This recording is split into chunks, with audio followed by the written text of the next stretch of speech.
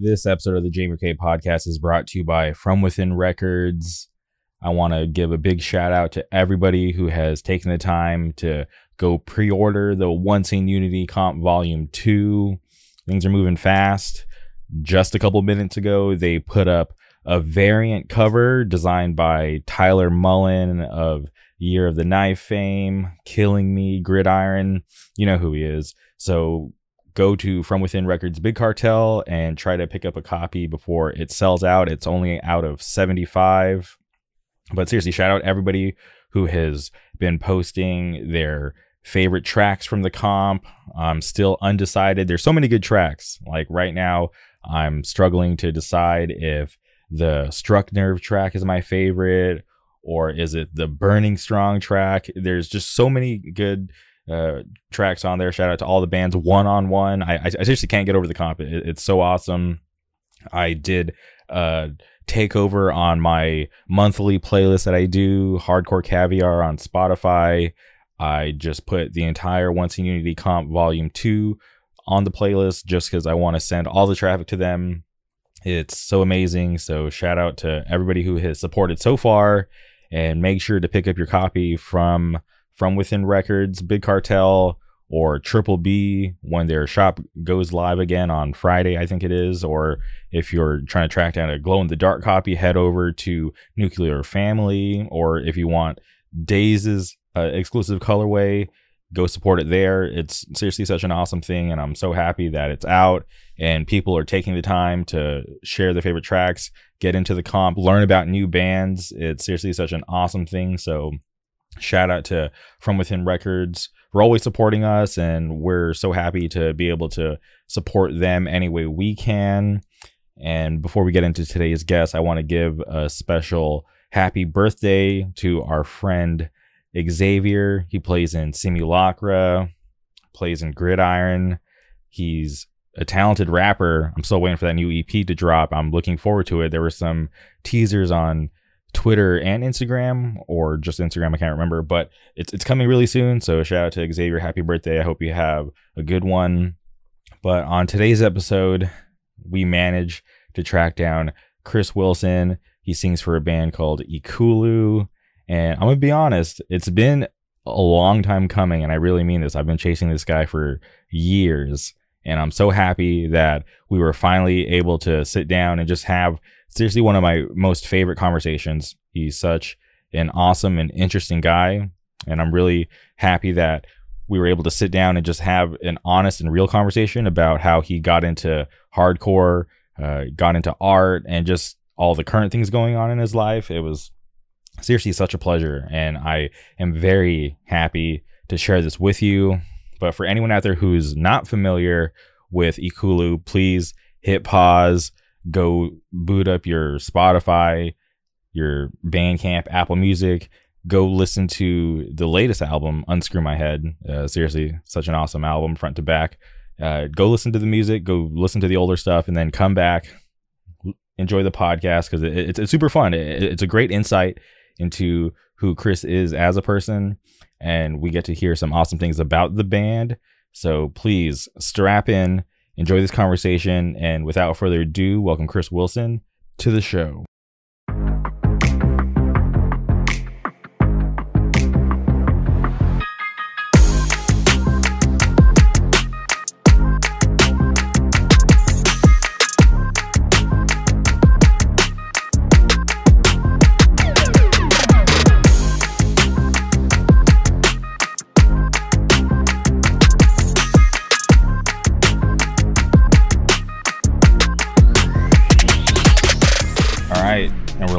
Welcome to the podcast, Chris. How's it going? Dude, I'm doing great. I'm just got about 3 cups of coffee in right now, and I'm just kind of like getting my morning started. Dude, no breakfast. Are you normally a breakfast type of guy, or do you always skip that? I'm normally a breakfast person when like me and my partner have the same day off. Then we can like really invest some time into breakfast. Okay. But yesterday, I guess we kind of went out and got breakfast for the first time in a while. So like, I guess I've been kind of getting back into breakfast, and it all kind of depends on like my work schedule. Like if breakfast is like quick or if it's like put a lot of effort and time into. But yeah, I'm great. How are you? I'm doing great. I'm just so happy to finally have you on the podcast. So this is a great moment for me. So thank you for being here. Likewise, man. I appreciate what you do, and I love all the people you've interviewed have some importance to me, whether it be they're a long-term friend or I just look up to what they do. So it's I'm in great company, that's for sure. Hell yeah. Okay, so I kind of want to start at your beginning. For people who may not be familiar with who you are, can you talk about how you got into hardcore music? Good question. It all kind of stems from just like getting into what your parents weren't into and getting into like, I guess it all kind of stems from like music is always going to be a gateway into something else. Mm-hmm.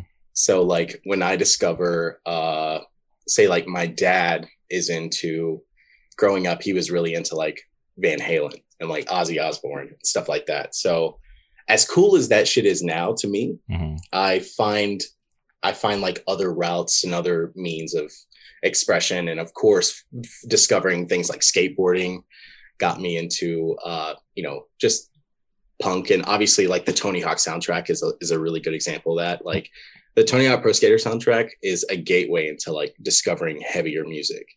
So playing video games, skateboarding got me into, I guess the antithesis of hard music and like wanting something faster and wanting something more energetic. But, of course, like just like most people, just getting into like metal music and going to like local shows through that way. So growing up, I grew up in Shreveport, Louisiana. So music venues were like a dime a dozen. Like I don't know if I'm using that term correctly, but they were few and far between. Like you could not go to mini shows outside of one venue. So took advantage of the only venue we had, which was this place called Soundstage and 516 Soundstage. It's no longer a venue anymore, but that was kind of like the first place you could catch like local bands that were from like the Shreveport area or Dallas, Texas. And they kind of brought in some metalcore, maybe a little bit of hardcore influence before I was aware of it. And then I guess like through that and just like the excitement of going to early shows got me into hardcore. My dad is definitely a huge metalhead. You could say he's like pretty into that shit. So through that, I think he discovered heavier sides. Like he's not even like when I was young, he wasn't even aware of the term hardcore. Okay. Like he might have had like hardcore music in his CD collection, but he wasn't fully aware of that until like I kind of got into it and was like, oh, like Sepultura kind of has like hardcore roots a little bit, obviously. And I would bring that up to him and he would just be like, what? Like, cause he had that stuff in his collection and I would geek out over some of that heavier stuff that he had. So I would say like he is definitely like kind of a foundation for getting into heavy music along with skateboarding and all that stuff. I don't know if that answers your question. Yeah, no, it definitely paints that picture. And I'm also curious, did your love for art come before hardcore or was that like developed alongside with it? I feel like I've always been making stuff, whether it be like painting pictures for my mom or like my dad, just it all kind of starts from like those early classroom paintings. But I guess I just did it more than everyone else. So yeah, it all kind of just starts from there. And I think that was the one thing that I realized like, oh shit, like I actually can do things with this pencil. And like, I acknowledged that and kind of just kept going with it and realizing like, if I keep at it, I could definitely get better at this. So it was kind of like an early obsession, just making pictures, drawing pictures. I ended up getting into like this talented arts program. It was called TAP in my middle school. And they like really, we had like crazy teachers. We had like teachers who were obsessed with like making pottery and stuff, but they were like, they realized they had like a group of 4 kids who were like somewhat talented, and they had to like feed them projects to do, like whether it be charcoal and stuff. So it was almost like art school in middle school, kind of like art school boot camp in a way. And I got drilled a lot of that stuff in the early school days. So I learned work ethic, I guess, like really, really young. And obviously like kind of stemming back to like hardcore and punk, like the pictures and the album covers of some of those projects and like bands kind of inspired me to start drawing more, and, you know, wanting to do cool stuff, draw like, you know, insane logos and like the sides of my binders and stuff, and, you know, just kind of like doing it obsessively. So it kind of just like, it kind of goes hand in hand, I think, like the artwork and like getting into heavier music. I always see them as kind of like as a unison, as kind of the same thing. If that makes any sense. No, I don't know if I'm rambling. No, it's totally fine if you ramble, but yeah, no, I can totally see that, because obviously you are, you know, heavily involved in the music scene, but also you're involved with doing a lot of art for the music scene. So I think that's awesome that you're able to kind of carry that with you through this whole time. Yeah, it's definitely exciting to see to see it exist out there, especially on like record covers and stuff. That was like I said earlier, it was like kind of my main excitement, was seeing that stuff on album covers and kind of wanting to recreate it. And did you stick through with doing art in school, like past middle school? Yeah, like past middle school, it was like my lunchroom was the art room. I always said like in high school, I'm so lucky that we had an art class. Because a lot of high schools were kind of like athletic based and kind of gave up their arts programs. Unfortunately, I feel like a lot of people can relate to that, because the art class was somewhat the crutch to like get through high school for me, because it gave me a space, like a creative space to like work on projects. And like a lot of people would kind of come up to me like, Chris, can you draw like this eyeball? You know, and I'm just like, yeah, I'll draw an eyeball. Like, you know, it kind of gave me like a space to be accepted in what I did, but also like, it gave me a spot to like fully think and flesh out my ideas and what I wanted to do when I got outside of high school. So the arts were like heavily going on in high school. And high school too, like, was the time that, I don't want to like branch out too hard, but it was the time I got into like the hardcore everyone kind of knows and loves right now. Like, you know, demos were coming out, and I was catching wind of what was happening in DC, and like, you know, Give and stuff and Intent and all these bands that were coming out in the DC area got me really excited to start making art too. And of course, like that was kind of like the wave I just rode on whenever that stuff started to come out, and just completely got thrilled on making projects. I remember drawing flyers and demo covers in my art class in high school. I would just like use that time, whether it be like my study period, to just go into the art class and like draw pictures and flyers for people. It was really exciting. And do you remember the first band that you actually did artwork for? Yeah, I think it was actually for a band that I play guitar in called Iron Grip from Denver, Colorado. Because my family, just to kind of like put it in a nutshell, my family's kind of like split up from Louisiana, and we are like, you know, we're like army brats, basically. Like we ended up going to Colorado Springs because there was a big military base there. And my mom and my stepdad at the time were just like, do whatever, go crazy. Like if you want to go to shows, go to shows. And I'm so stoked for that, because that's where I discovered my people, you know, because your people kind of find you, whether it be if you're in California or you're in New York. Say you're a transplant from California to New York, you're going to find your people always. And that kind of happened to me like really young. So within that, my first band, Iron Grip, which included the singer and bass player of Feather and Bone, Alvino. I don't know if you're aware of A Feather and Bone. Yeah. So that band was still a band at that time, but we ended up all kind of joining together and practicing in Alvino's basement for this band Iron Grip. And I think that was my first time realizing like I can draw like the flyer and the demo cover for like my first band. And it was the coolest feeling because people were pretty stoked on it, and people were, you know, checking us out and actually going to the shows for the flyers that I did. And it was sick. It was like my outlet to like make the cool kind of flyers that I've always wanted to make, if that makes any sense. Oh, I think that's awesome to be able to you know, take advantage of that, since you have those skills to do it for your own band and just kind of you know, get it out there, and you have people to be that stoked to want to go to those shows and see your band just because of the artwork. I think that's pretty powerful. The flyers are so bad too. They're just like, they're just like big boots. You know, I was so into like what Drug Dogs was doing. I was so into what Spoiler was doing. I think that's like your gateway into, you know, finding out more artists, is like clinging on to what was popping in at that time. And you're looking at, you know, because flyers were coming out all over the scene.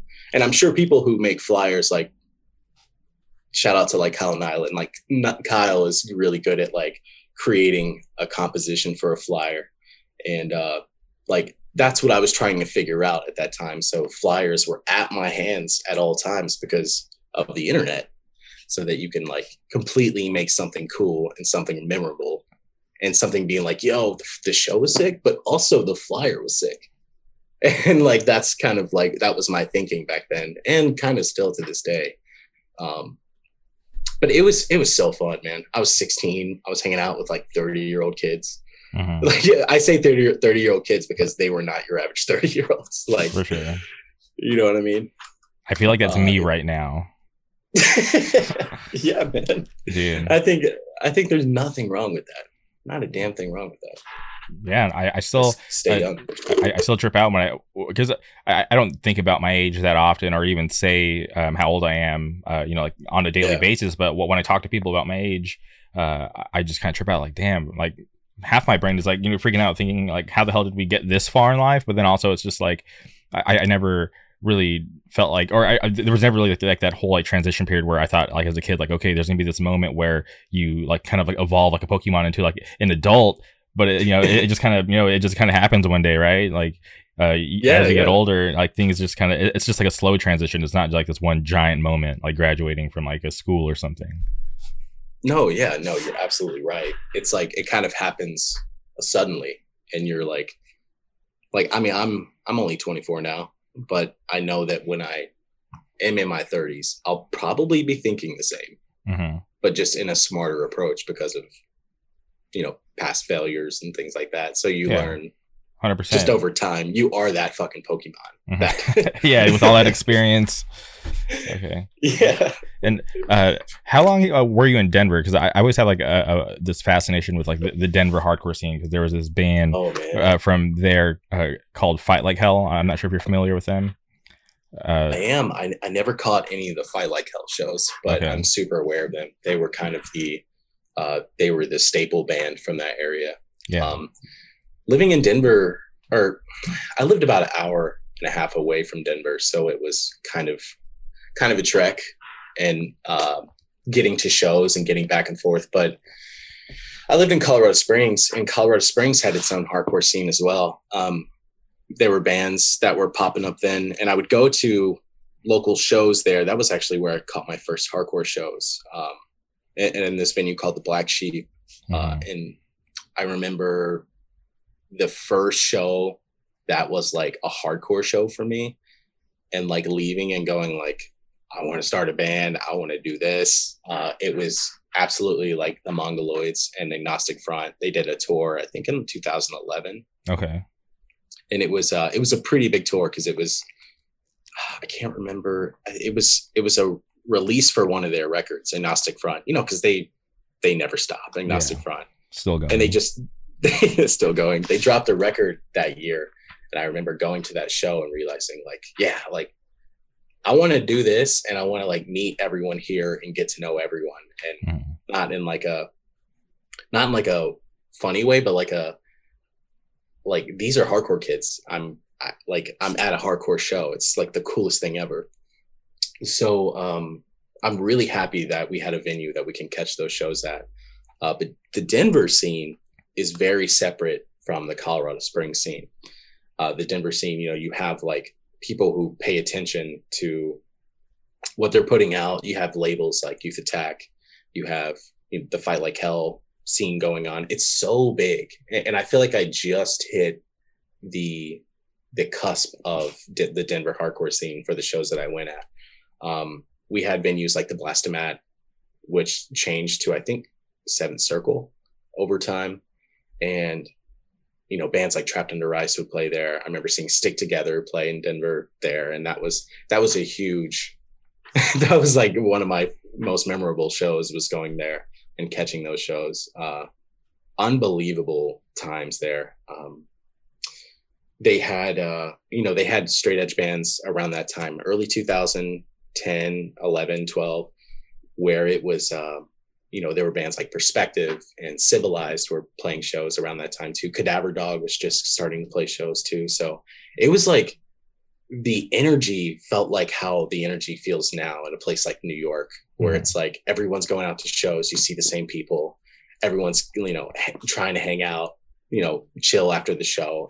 It was such like a monumental feeling for me, because I ended up doing that 10 years later and just almost being those people that I looked up to in the scene when I was like 16 and they were, the quote unquote 30-year-old kids. So I ended up like getting so attached to that scene and learning so much about the people and what not to do in a band, what to do in a band. And like, I learned how to like actually play guitar and write hardcore songs. So it was such a learning curve too, moving out there. I always say I'm like from that area, born in Louisiana, because I feel like a lot of your mind molding and your interests, they evolve in those early days, like high school. So 100%. High school was definitely that time to get juiced in my gateway into hardcore too. So Denver is just like, every time we're back there, because Ikulu hasn't played Denver, but my previous band with Connor Jones, Burst of Rage, we played Denver, and that was like, I was like, I can't wait to show you guys everything, like I'm going to take you here. We're going to go to this spot. We're going to do this. And it was exciting. Ikulu got to play Colorado Springs. So that was also like really, really awesome too. That felt good. But yeah, Colorado scene is one of a kind. You have bands still putting stuff out today. I mean, shout out to Convulse Records too. They're putting out amazing stuff. They're based out of Denver as well. Yeah, there's this current band from out there called Wide Man. I'm not sure if you're familiar with them, but they're like, I think a band that deserves more recognition, and they're definitely working on a new record right now. So I'm stoked for them to finish that up so they can get the music out there and kind of get in front of more people's ears. You're gonna have to send me some Wide Man. I haven't heard them. Okay, for sure. Well, that's cool that you have that connection to Denver, because I always think that place is special just because just getting to be friends with those guys from Fight Like Hell just kind of changed a lot for me, because when they were touring, even before they were Fight Like Hell, they were in this older band called In the Crosshairs, and they got booked. Oh, no kidding. Yeah, they got booked down where I used to live in the Palm Springs area. Shout out to Steve Kipple for bringing them through, and I saw them as In the Crosshairs, and then they came back and they like recognized a lot of us, because it was such a weird area for any band to tour through, but they were just like so welcoming. And then come to find out that we have mutual friends in Las Vegas, mutual friends in like the Inland Empire. And then we just kind of just grew this bond. Like anytime Fight Like Hell would come through, like me and all my friends, and we were younger back then, so we didn't have like that much like responsibilities. So we were able to take off, 4 or 5 days to kind of follow the tour and just hang out with our friends, right? And then Fight Like Hell, decides they're going to call it quits. But on their last tour, when they get to our area, they're like, "Yo, like we want you guys to come to Denver for our last show. If you guys can make it out, like we'll take care of you. Like we'll house you, get you in the show. Like we can hang out." So we're like, dude, this has never been offered up to us. So like, let's take this opportunity. So me and a couple of friends drove from Southern California to Denver, which is like 16 hours. It was crazy. It's so long. Yeah, it was a long drive and it was pretty intense. But when we got to Denver, we were just shown just so much love by them, and just getting to see like a bunch of places that we'd never been before. It was just like really eye-opening to like what hardcore can be, you know, just having these like actual friendships that, you know, lasted and were real outside of you know, them just coming to your town. Like literally these bands are inviting us to where they're from and taking care of us and making sure that we're having the best time. It was seriously such a cool thing for me being so young back then at that time. It stays with you. That stuff stays with you because you know those foundations of friendships, and like realizing they're not big-headed, they're not like completely unaware of you. It's sick because they took you out there and they like completely dove you into this side of the hardcore scene. Like, this is Denver, this is like what we do out there. And I felt that, I still feel that camaraderie from different people. I'm sure you can agree with that. Yeah, 100%. Like, it's the same when you know, for example, like bands like Terror, Turnstile, like those guys, that there's so much camaraderie in that because they're here to lift you up, not like leave you behind. Yeah. And that shit is so awesome, man. It's really cool to hear that you have that connection with Fight Like Hell. I wasn't aware of their previous band either. Oh, what were they called again? In the Crosshairs. In the Crosshairs. Okay. Yeah. So, and I think it's funny that you mentioned Terror and Turnstile, because I do feel like they are those bands that just want to bring everybody in, even kids who aren't even like familiar with like hardcore. They're just like, oh cool, like come check us out, this is what hardcore's all about. Like it just seems like it's just like really positive, like, you know, and positive in a good way, not like corny or anything. I think they're just trying to bring everybody, just make everybody more aware of hardcore and keep that strength and just kind of push it forward. Yeah, almost as I hate using the term movement, but it's like a movement in that way where it's like, we're not leaving anyone behind. We want these newer bands involved because like guys like, you know, for example, like they're not gonna like help out these small scenes. Wait, what am I trying to say? I'm losing it. I feel like Turnstile is gonna give a helping hand to any scene they're playing shows at. You know, say like they're playing in New York, they're going to put these smaller bands on because they know that this crowd that's there for Turnstile is going to not be aware of these small bands until like they leave that show and they go like, oh shit, maybe I should check out One Step Closer, or maybe I should check out these guys. And then like that is like the connection there that kind of brings them back into the ocean that is Turnstile. And I think it's really exciting to see that. Yeah, I think one eye-opening thing for me was I went to see them at Coachella a couple of years ago. And dude, how was that? It was pretty interesting. Shout out to my buddy Nate for you know, hooking it up. He's one of my best friends. He's actually on his way here right now. But we went to Coachella and I told him like, yo, this is like one of like the biggest bands in hardcore right now. So for them to be here, it's a big deal. Like we have to go watch them. So when I was going into it, I was wondering, I was like, will anybody at this festival even really know who they are? And when we got there, I was really surprised at how many people were in the tent. Because obviously, like, you're going to have people who are like lingering or who are showing up early because they want to see like the band after, right? But when they started playing, there were so many kids going off because it felt like there was just like all these whispers throughout the fest. Like, this is like one of the bands to catch because they're going to have an awesome performance. And they definitely delivered. Like, it was just like to be able to be there and witness it. I'm like, all right, this band, like, in my opinion, like, they don't have a ceiling. They can be like one of the biggest bands ever. So to see that and to see their tour that they're about to do, like having all these dates sell out across the country, I'm like, okay, this band, especially with the new music, the new music that they put out is fucking awesome.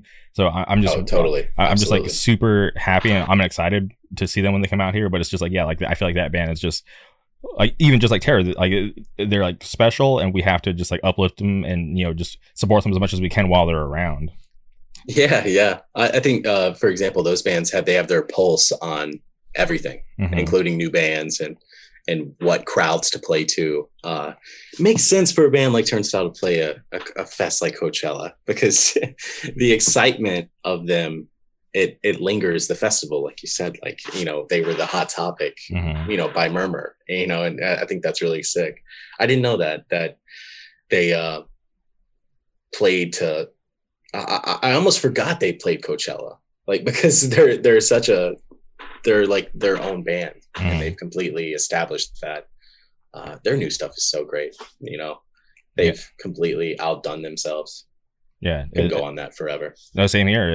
It's awesome to watch and to be a fan, and to just to it's just like bands like that are special and they don't come around that often. So just to be able to kind of be here in the moment and just get to experience it and just kind of see them grow through these stages, you know, from the demo to now, it's been like a really fun ride. Oh yeah, yeah. And if you listen to like Brendan's side project, Free the Birds, me and my partner Ashley, we were listening to it yesterday, and we were like, man, this is like a extension of what he writes songwriting wise. Like it felt like kind of this same atmosphere, but just a different planet. You know what I'm saying? Like it's great because those guys can do anything artistically, and there'll be like little side branches of other artistic projects. And if you could take anything from any genre, any person, any band, it's learning that branch process. Is like, you're allowed to start a band and then start a label and then start a zine and then keep it going. You can make the artwork for the zine. You can do all that stuff because like they've, you know, it's been done. It's just saying like, you also can do that too. And they inspire me so much with the Kulu, like with, you know, our direction, or like, you know, how we present something. It can be like songwriting wise, it could be a fucking mosh part, you know, it's that's how it is for us. And that's how they do it. They got sick style. They just always had the style. Yeah. And I'm surprised that more bands don't kind of keep it in-house and do a lot more for themselves. Cause obviously a lot of bands will just, you know, come out, and I know it's a lot of hard work to be in a band, so I'm not like dissing bands, but like, you know, bands will come out, just put out a record, play some shows, cool, and like that's it. But I'm just like, I know there's more to the band. There has to be more for you guys to be that creative to do the band. So like, why can't they produce more? You know, and sometimes it might be choice, they don't want to do more, or who knows. But yeah, sometimes I wish like some of the bands that I favor a little more, I wish they would do more stuff like outside of just putting out music and playing shows. Yeah, like music videos and stuff like that. I'm always into like bands that are like, oh, we just want to play shows, and we just want to like write a demo that sounds like this. Like I've realized I've always been into bands that are like that. So to find out this new like world that people are like, oh shit, we can actually turn this into, I hate using this wacky term brand, but like we can kind of brand ourselves to be like, this is our band. You know, this is the style we rep. This is like the type of videos we're shooting with. We're shooting 16 millimeter. Like it creates their world. And you know, you can't start a band and not create a world with it. Yeah. You got to do it, especially if you represent something, or if you're writing things that have meaning. 100%. And not by choice. You're going to have super fans who are already thinking about that stuff, you know, whether you've done it or not. Yeah. So it's just like, I wish more people would, but I get it. You know, it does take a lot of work and, you know, thinking and just a lot of time, which, you know, some people probably just don't have. No, totally. You know, some people work full-time jobs and then try to do this too. And, you know, mad respect to them. You know, cause I'm pretty lucky to have a lot of free time when I do have it, to, you know, indulge into like projects that I want to do with the Kulu and stuff like that. Like it took a lot of time to make the video we just made, because we decided it was right. You know, we put out an LP, you got to have something that kind of showcases who you are and stuff like that. Not to go into that, but I think it's exciting because it kind of displays, especially in COVID time, we couldn't see these bands. It's nice to like understand how they present themselves, or like, you know, like I said earlier, the world they're creating. It's nice to see that stuff, especially with like there's so many cool bands doing stuff. I know One Step Closer is they're working on stuff right now. Mhm. They've got their hand on the pulse too. I think they're getting to the bottom of like what they represent visually too. So Yeah, and for keep that shit up, guys, if you're listening. yeah, and for a young band like that to kind of have that impact already, and just to have such of solid following, and obviously Oh yeah. like the music speaks volumes, you know, because of that, because obviously really great band. But to just to have that, and I just feel like they're like another special band. Like I'm curious to watch. Like you know, I'm friends with some of those guys, so I'm you know, thankful for that. But also I'm just having fun being able to see them grow as a band, and I'm just curious how far they'll be able to take it. Yeah. Yeah. Oh yeah. Yeah. I think they're excited too. You know, it kind of goes back to like what you were saying earlier about bands like not making it as far as just the album cover or just the album or the demo or whatever. They see the whole picture. Yeah. They're a band that can definitely see the whole picture. Yeah. And like is excited to see where to take it. Even if they are like doing other projects on the side, like they're a little more focused on that than anything. 100%. I'm sure when they wake up, they're like, what can we do for the band today? You know, there's some power in that, I think. 100%. Cool. So from Denver, I'm curious, how long is it until you get to New York? In Denver, it's funny saying Denver because Denver is so far away. But, Colorado Springs. Yeah, we'll say Colorado. Okay. Yeah, Colorado Springs, Denver, you know, that area for sure was a good solid 4.5 years.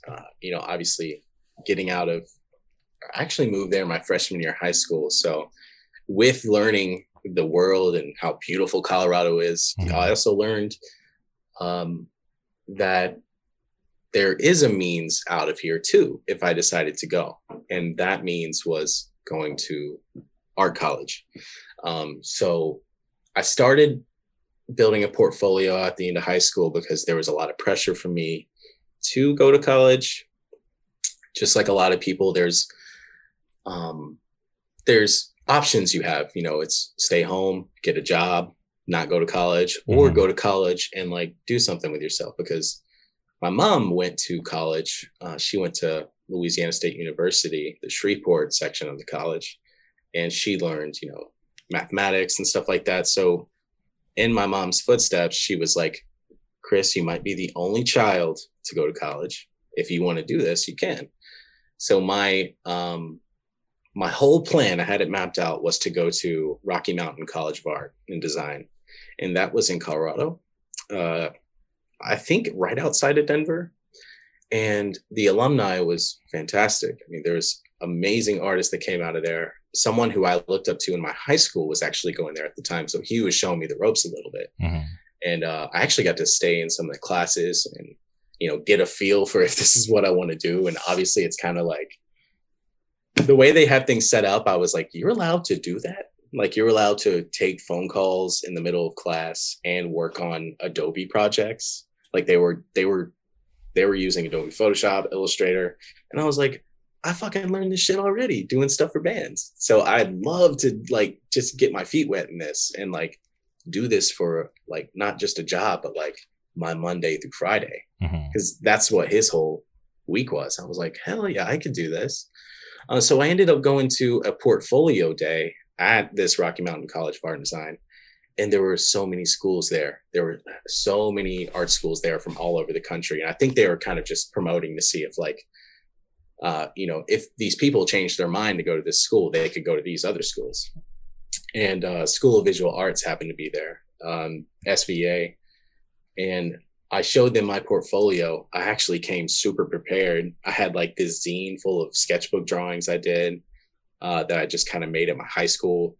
I had like my actual sketchbook there. So so if they were like, is this really this person's drawing? I could be like, yeah, here's the book. It's like covered in wet, you know, because it's water damage, but like this is all my artwork. And I had like stuff I did for bands. So a lot of that stuff I did for bands ended up kind of getting me an email back from SVA, which is kind of crazy. Yeah. Because a lot of people who end up putting together a portfolio for art colleges, you know, they're doing like personal work, they're doing like portraits and stuff like that, which is all sick. But I like all I had to support getting into that college were these drawings I did for bands, which were like obviously like big, like bald headed, like tough guys, you know, like, and logos. And if anything, it probably was like, oh, this guy's good at letters. This guy's good at this and this and that. Cause, you know, obviously you got to know how to do that if you're going to put out a dope project or a dope band. So I think that helped me that helped my deciding factor after they emailed me after some weeks after that. So, you know, there was a lot of pressure to go to New York after that. Plus I want to go there because that's where all the dope shit I was into was, you know, obviously I'm into like, at this time I love breakdown, like New York hardcore. So I'm like, I want to go to where that came from and understand that world entirely, you know? And I think it helped, going out there. It was a really, really tough decision for my mom to like let me go out there, because obviously as a kid you grow up with your parents, and then there is that nest, you're leaving the nest kind of feeling, and like leaving your mom and, you know, your brother behind to do this big vast project that you set out. It's like a life project to go out there and decide what you want to be and what you want to do. So I remember my mom like crying very heavily before going, because she thought I wasn't going to be able to afford a flight out there. It was very tough to do that. And if I can go back and like spend more time on not leaving after high school, like I left immediately after high school to go to New York, I would have like saved up on scholarships and whatnot. But going from there straight to New York was the biggest jump of my life. It was huge because I didn't know anyone. I didn't know anyone out there. I knew my suite mates in my dorm, and that was it. So I'm like getting to know them at the same time as I'm like trying to get to learn the city. And I was scared to use the fucking train, so I took cabs everywhere. It was a nightmare. I probably spent so much money on cabs. But it was such a leap. And then of course, like you're kind of homesick because the air is different out there. You know, it's fucking beautiful. You replace mountains with skyscrapers, and it's such a leap. And it was a learning experience for sure. Like leaving Colorado and going like, damn, I'm in New York City right now. Like I got to get used to being this dude, you know? It was crazy. I really missed it. I can't imagine, because thinking about it, at that time you're just a kid, like ready to go experience life, but not really knowing like, you know, what it's like to be an adult, and your mom probably having all that knowledge and her knowing what kind of hardships that you're probably gonna face. So I could you know, understand why she was so emotional, but that's awesome that you're able to go, because it is a big thing to travel across the country, especially being so young, to you know, do something new, but obviously something that you want in life. So it's cool that you're able to go and do it and make it work. Oh yeah. I think we made it work. Just like anything, you know, it works out for you. Whether you do have some hard times going through that stuff, you know, it ultimately in the end, you're where you're supposed to be. And my mom, I owe her the world for that, for allowing me to actually leave. I was the only son to, you know, travel that far and just say like, I'll see you guys on holidays. I'll see you at Christmas, you know, and that really separated the family a bit. I think for me, not in a bad way, but like a longing or a missing for my family and stuff like that. But you're in fucking New York. You got new family to meet. That's how I felt. I was like, man, there's some people out here that are going to change my life. And I was eager. I was like, I got bit by the bug when I was out there. I just didn't want to stop meeting people. I met so many people at shows, so many people at like, you know, just in the downtown New York area that I was supposed to meet, I think. And just being hungry to go to shows, to start bands, and, you know, just mosh at shows, just do anything like that as soon as I got out there. So I was on my feet. Yeah, and New York's definitely not for everybody because I visited. No. I visited a couple years ago, and like we were in the city for a couple of days, and I was like, I don't know if I like this. And then Yeah, yeah. we It's we overwhelming. went from the city to Long Island, and I'm like, okay, Long Island's more of my vibe. It's way more chill out here. Oh yeah, oh yeah. Yeah. There's something like about the fast pace coming from slow pace. Like you're from the IE, right? Palm Springs area. Palm Springs. Yeah. Okay. So like Palm Springs, wide open sky. Like Yeah. you got to drive some ways to get to even the nearest fucking In and Out. I'm sure. Like you really got to go places. Mhm. In New York, everything is so close to you, and you're so close to people that I can see how you would freak out by that. And just like there's so much going on constantly, and I've realized now that I'm like probably not wired for the city because my mind is moving so quickly, Mhm. and I just want to like chill out most times. So I totally get like being turned off from the city and going like, I probably wouldn't move here. You know? 100%. But it was crazy because I remember my friends and I, we were like in Times Square, and we were just kind of sightseeing. And I remember I saw this girl wearing a Halsey hoodie because I'm a huge fan of Halsey, that pop singer. And I complimented her on her hoodie. I'm like, oh, that's a sick Halsey hoodie. And she like looked at me and like ran to like the other side of the street. So I think she thought I was gonna try to like mug her or something. Oh, but shit. but it was Take like her the Halsey hoodie. yeah. I think she thought I wanted her Halsey hoodie, which was like I was like, damn. I didn't mean to like scare her off. I was just trying to give her compliments. I thought her hoodie was sick. But then she got spooked by you. Probably. Like, whoa. She's like, who's this dark man with tattoos? Talking about Halsey. But it was it was just like one of those moments where I'm like, damn, this is fucking weird. Everybody seems like, obviously everybody's like, got shit to do. Everybody's hustling, bustling, trying to get to where they're trying to go. But it was just like, I was like, I don't know if I could do this every day. Yeah.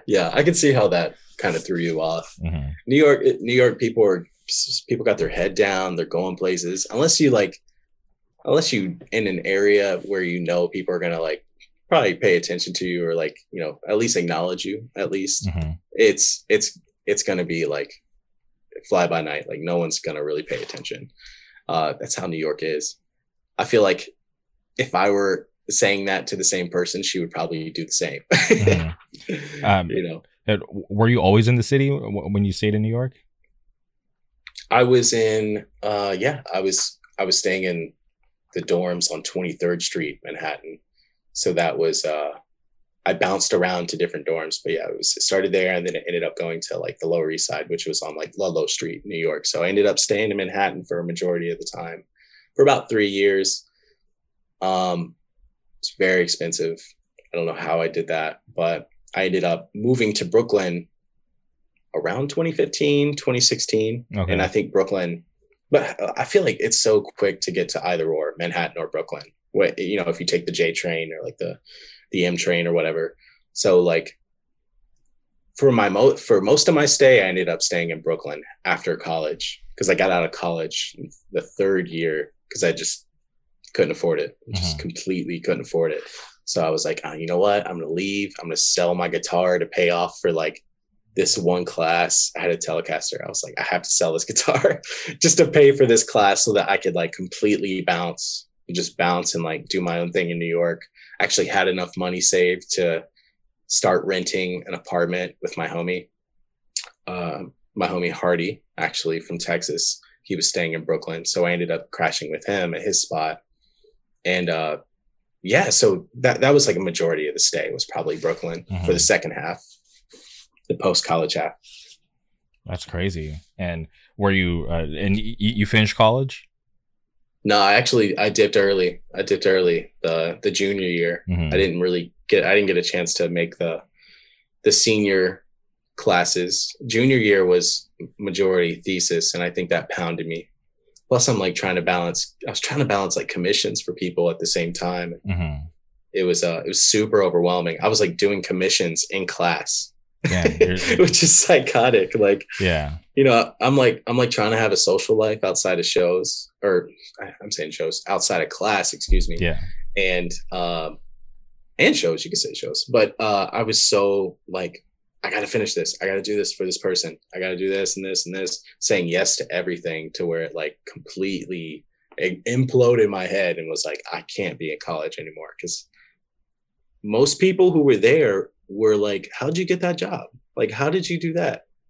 Why are you like here? Because a lot of people didn't get a chance to start doing commissions early, but I like had to explain like, you know, bands need artwork if it's going to be on Bandcamp, like, or like bands need t-shirts if they're going to tour. So like I was doing all that in school.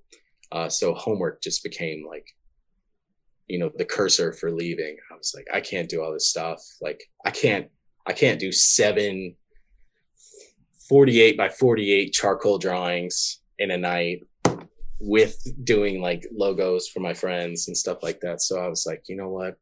My head's not in the game for this. Yeah. My head's like in the game, you know, not necessarily the school game. So I was completely, honestly, if I could go back, I would have completely taken full advantage of that. But, you know, you learn a lot about work ethic in that school. And that's, those are the things you take out of it. You know, if you're really looking for stuff to take out of that school, you take it with you moving forward.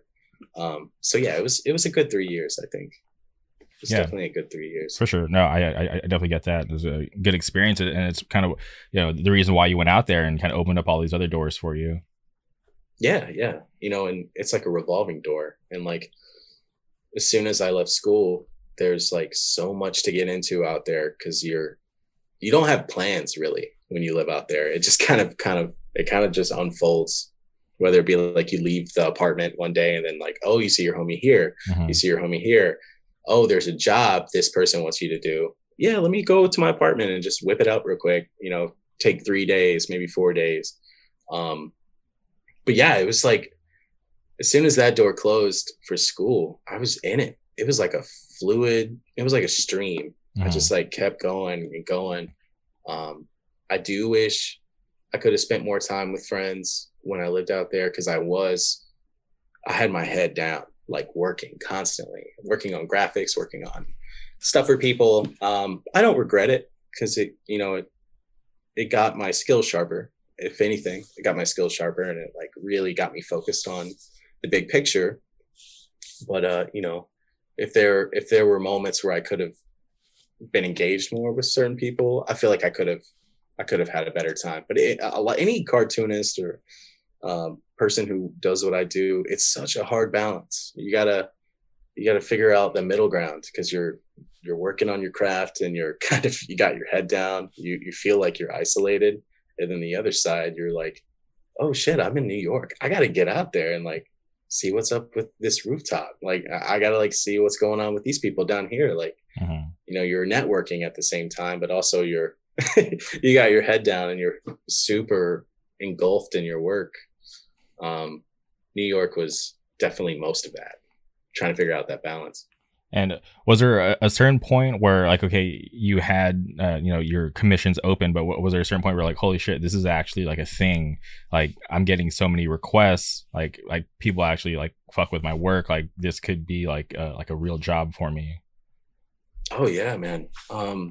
It definitely helped getting involved with, like a lot of my friends I met out there, including like my friend Julian, who does Stray Rats.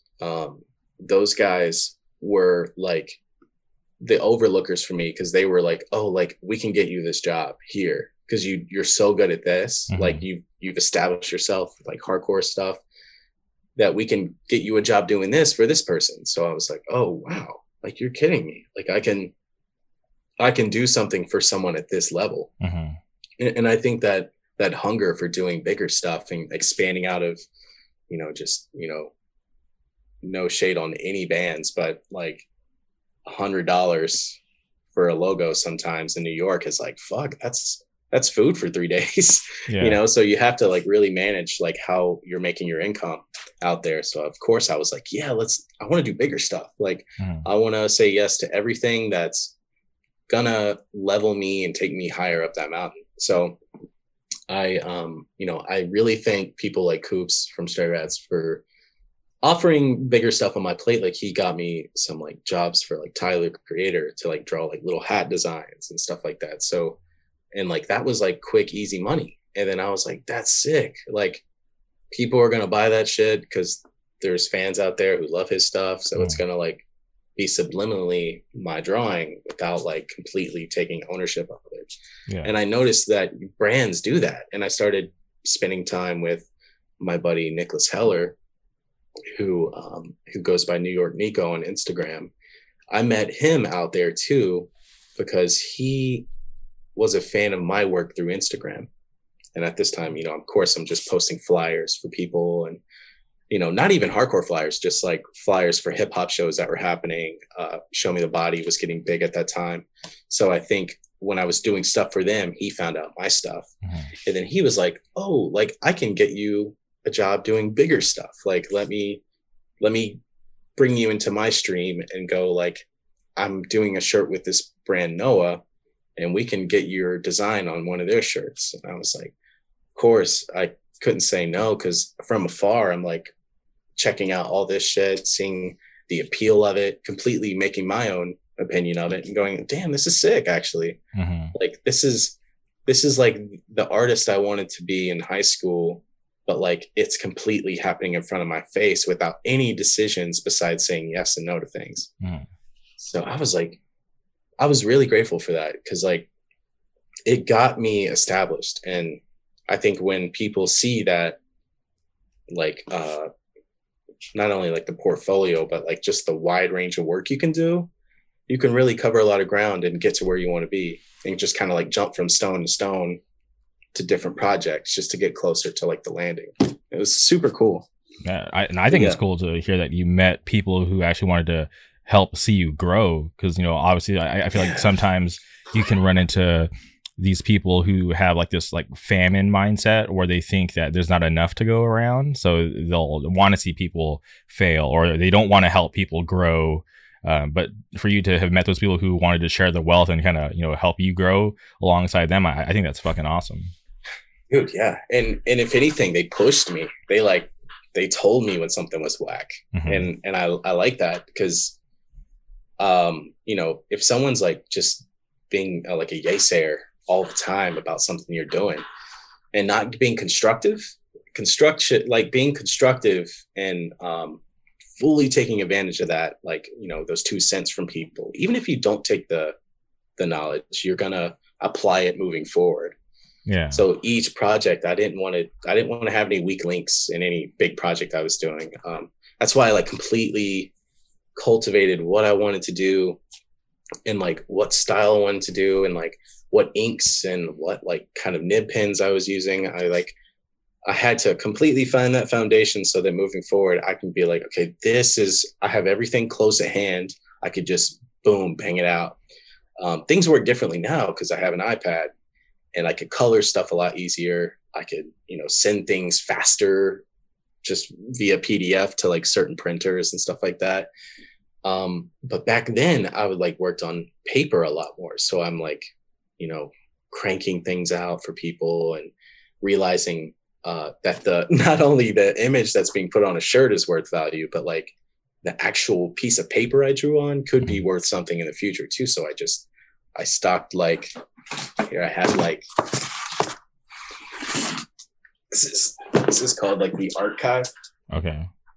Oh, and wow. This is just like a stack of drawings that I put into a container and I gave it a title. It's called the archive.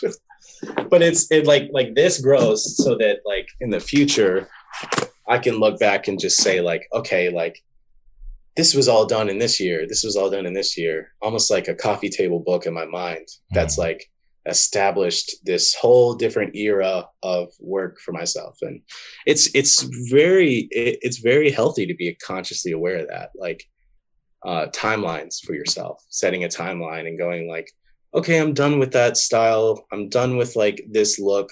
I have to change it up because otherwise you're going to get so bored doing the same thing all the time. And I think saying yes to those big jobs completely helped me like branch out into new stuff because not gonna lie, I was obsessed with like cross hatching. I was obsessed with like making things like super rendered, and from the likes of like Robert Crumb and guys like Gilbert Shelton, and like these are older 70s like smoke shop cartoonists who were putting out comics back in the day. I'd stare at that stuff and want to recreate it, probably for my own better good, just to get better at drawing. But I realized a lot of people want simpler stuff, because you gotta cater to this new audience of people, because people want simple design. People want stuff that's readable from far away, not like some overly drawn stuff. But that was all just to kind of make a name for myself and completely, give me a financial cushion too when I'm living out there, because it's tough. It's paying $900 for a room, probably the size of your room. I don't know how big your room is, but it looks about the same size. That's crazy. But I'm just happy that you're able to make it work and kind of get that, that solid, ground with your artwork, and be able to have those connections and get those jobs. Yeah. It comes from like just working your tail off completely. Just like I said, saying yes to a lot of stuff until you realize you can start saying no. And that's one value. That's like one valuable thing I've kind of like learned from other people is completely making the time. And I had a conversation with my partner Ashley about this yesterday too, about like completely making time for yourself too, so that you can, whether it's reading or being distracted by video games or anything like that, just to like completely refresh and recharge so that you're ready for the next project. Find new stuff that you're into, find like new books, new artists, and see if that can, kind of like guide you to a new project or a new style. That really helped. And I think that's nice, because it makes you multiversed in different styles and different mediums and stuff like that. Art school definitely helped like me realize that you can put down watercolor paints and then pick up ink pens and draw like crazy with your fucking pens and scratch in your books. And then you could put that down and pick up something else, because you've put the time and effort into it. It's the same with music. You can put the microphone down after you've said some words to people, and then like transition that same energy that you put into that into like a wider, vaster project, whether it be a painting or something like that. It's super fun, man. I love doing what I do, because it's like a learning, it's an education in itself. There was no book that says like, this is how you deal with this type of work you're doing. And you're learning about everything. I'm sure you're learning about podcasting so much all the time.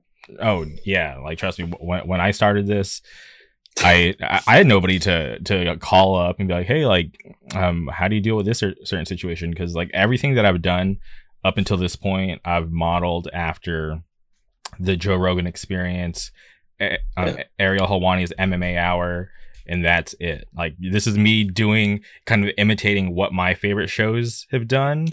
So so it's been hard, but as more people start doing podcasts, it was cool to kind of have like a couple people that I can reach out to, and vice versa, them reach out to me, and we can kind of have these conversations about doing podcasts. So it's fun now. Well, it's been fun the whole time, but more fun that there's other people doing it, so that I kind of have people that I can reach out to and talk to about it.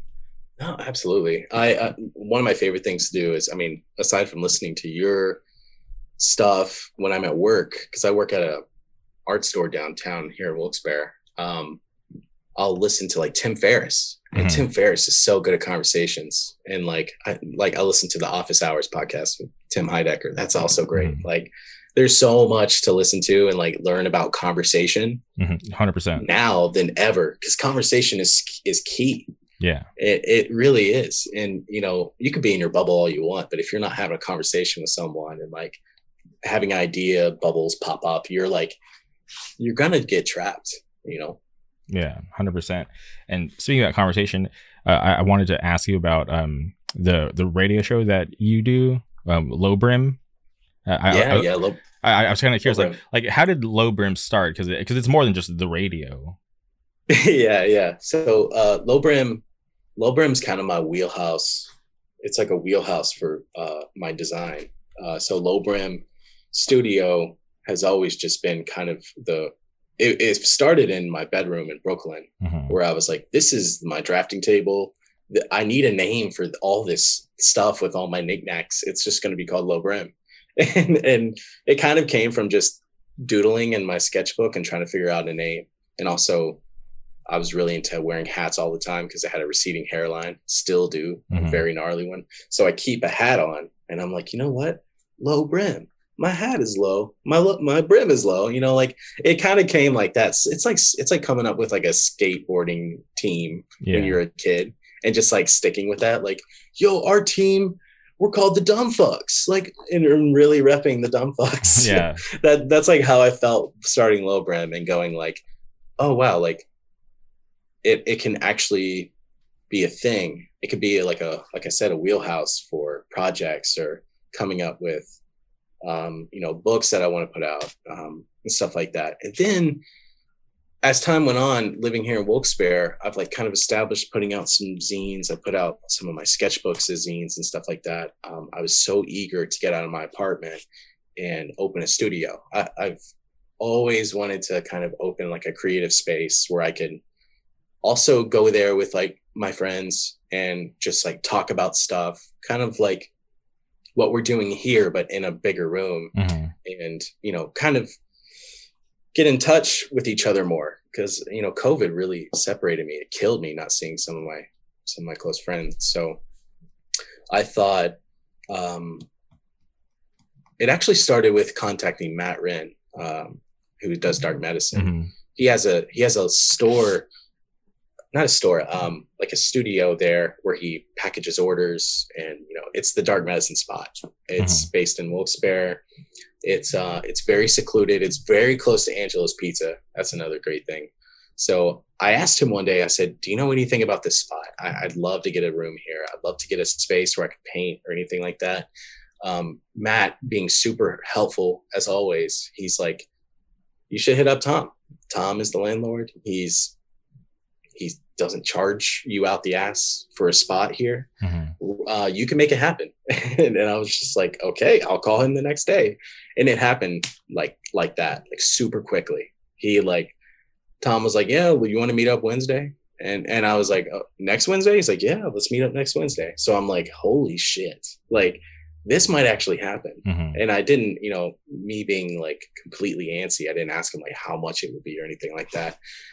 All I did was meet up with him next Wednesday. He showed me a couple spots that were in the building. One in particular that had, it's a very old building. To kind of paint the picture, it's a building that I think it used to be a archival Wilkes-Barre storage spot. Okay. So it has like, there's like leakage spots in some of the tiles in the ceiling, but like it is what it is. It's actually, fun fact, it's attached to the Hive where a lot of these Wilkes-Barre shows happen. Mhm. So that was another part of my appeal for the place. I was like, great, I could go to the studio and then walk over to a show. Yeah. It's like everything in one, Plus Matt's right there. I can see him whenever I want. So I was like, this is great. Like I'm really into this spot. I was gonna go for it. It had like 3 windows, very big space. It was actually a space that this old piano repairman, he used to repair pianos in this room. So I thought that was really exciting. I was like, that's cool. Like there's some big tables here, we can utilize these and like make a radio.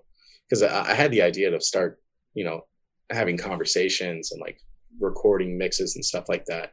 I wanted a space to do that as well as draw pictures and Mhm. paint stuff. So I almost gave him the green light on it until we left the room and someone was leaving the room across the hall. And he was like, hey, my partner passed away. I'm thinking about completely getting out of here.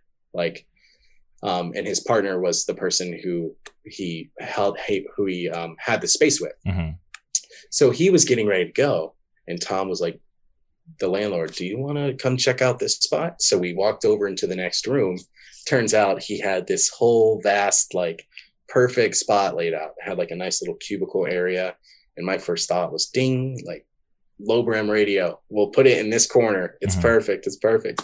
I got so stoked on that spot that I was just like, anything you want to leave behind here, just let me know. Like, I'd love to keep this space, like, just to make life easier for you, so you're not like moving furniture out. Like, Yeah. you can leave behind some shelves, stuff like that. So by our luck and just by good timing, I think definitely good timing, we got like the perfect spot for us where we could start a radio show. And, you know, I've always had this idea, just inspired by some of my favorite like mixes that were like NTS radios, a huge inspiration, because they constantly feed mixes and ideas, and it kind of gives people an experience to share music that they're not really you know, well versed in, or people aren't well versed in the music that they're sharing. So it's like super exciting to want to do something like that. And I've always thought to myself, like, there's so much music I just want to play from vinyl or from my phone and like talk over and like describe. So it's not a Spotify playlist. It's like, I can like talk about why this song is important at like while it's being recorded into like an hour-long file and put on SoundCloud. So I was like, this is the perfect room for that. Like, we can be as loud as we want. Fucking shows happen in the room next door. Like, we could be as loud as we want. And I think that was key, getting a space where we can be as loud, you know, as crazy as that sounds, being loud, because it gets pretty quiet in there sometimes, especially when we're painting and drawing. But I was like, I need a space where we can kind of feed these ideas. And back to the low brim idea, like, that was the idea. I was like, this will be low brim. Like, low brim will be this whole space. I even have like a sticker on the door that just says, like, it's like the low brim spot. And you open the door and you can totally get the idea that this is where like creative people bounce ideas. And I've completely realized that we're in a good spot. We share it with Peter Maria, Peter Maria's girlfriend, Haley, Lucy Shimo, who's an amazing artist from this area as well. She shares the spot too. So it's kind of a revolving door with our close knit people. So we kind of want it to feel like a community space. And that's where the Low Brim Community Radio comes into par, where it's community driven, you know. And, you know, very soon, eventually, we've only opened the space in May, but soon in the future, we want to start getting more people involved, doing like drawing nights and not like the cheesy like paint and drink wine kind of things, but like you know what I'm saying? Yeah, no, I hate those. I've done that. I'm only not drink, but it was for like a friend's birthday. They're like, hey, like, we're gonna do this painting night, and I'm not artistic at all. I suck. So I picture me trying to follow along to like this Bob Ross episode, like, right? They put on this Bob Ross episode, and they're like, all right, this is what we're gonna do tonight. Like, we all had like our blank canvas, our paint in front of us, and I'm like, are you kidding me? Like, I can't even do anything. So I'm trying to follow along with Bob Ross, who's trying to like explain how to do everything. Like, impossible to follow along to. Dude, it was embarrassing. It was rough. I love when he beats the shit out of that brush. He's just like, yeah. But then like even like watching him paint, I'm just like, how did it end up like this? Like, so like, you know, beautiful. I'm just like, this is insane. But he's been doing that for so long. But yeah, like that was our whole thing. You know, we wanted to you know, because in Wilkes-Barre there's so many good artists here that kind of get looked under because it is Wilkes-Barre. And we kind of just wanted a safe space for that. Yeah, I think it's that timing that you're talking about, right? Like, imagine if you didn't show up on that Wednesday, or imagine if that you know, their partner didn't die, and it's just like, imagine just like these things you know, just were a little different. Like, you wouldn't have found or been able to see that space. So that's wild how it all like worked out that way. No, it was like kind of a strange twist of fate how that worked out. It was. And I'm stoked that spot was still available, because, you know, I mean, as much as they're still working on the building, they're working on the roof all the time, because it's like 500 years old. It's such an old spot that I was able to get that room. It's just right across the hall from us, and the walls are so thin. But like, you can completely just run into someone as soon as you're leaving the spot, which is great too. So you're not isolated. Yeah, it's perfect. Yeah, see, and I didn't know in the building. Like, I knew about Matt Wren and the Hive and you, but I didn't know that building. So that's awesome to hear that you guys are all under that one roof. Yeah, I'm not. Yeah, I might have said too much about him being there, but Oh. yeah. All Can we right. bleep his name out? No, I'm kidding. Yeah, but that's super awesome though, that you're able to do that. And Oh yeah. and to be honest, like I think the Lobram Radio is pretty cool, because I've listened to some episodes. So I'm like, all right, I can't figure out what I want to listen to because I'm so fickle with, like, you know, all the Totally. different genres that I listen to. So I'm like, all right, like, let me put on something that I might not be familiar with, and like, let me have you know, other people teach me about music that I probably would have never even thought to put on. So it's been cool to Oh yeah. kind of just listen and hear different perspectives on music. And then even I'm hearing some fun episodes with like the Meatballs Unite episode, which I thought was so funny because I'm such a huge fan of Jersey Shore. So I'm like, oh, what? This is like a Jersey Yeah, Shore yeah. episode? Like, let me tune into this. This is fun. So Oh man, Ashley would be so happy to hear that. That was like her, like, no one's gonna listen to this. We're just gonna like go so unfiltered. It's gonna be like the coolest shit ever because we're not gonna care and just do it. Because they actually, prior to that, they went to the Jersey Shore house and like walked around. oh They're wow. Okay. like, holy shit! Like, we're picking up the duck phone. Like, Mhm. this is crazy.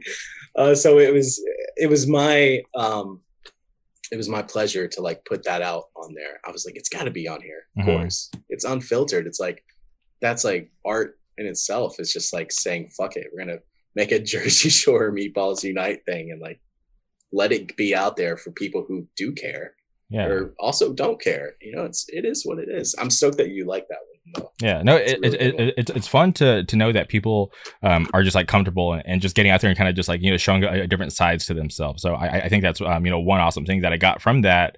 On top of like I said, like the music that I was just like, you know, not familiar with, and just being able to kind of just chill and just kind of, you know, gain some new perspective. So I think it's really awesome. That's awesome, man. Yeah, we're gonna keep them coming. We're gonna keep them coming. Mike from Akulu, he does a show called Wavelength Sessions, Mm-hmm.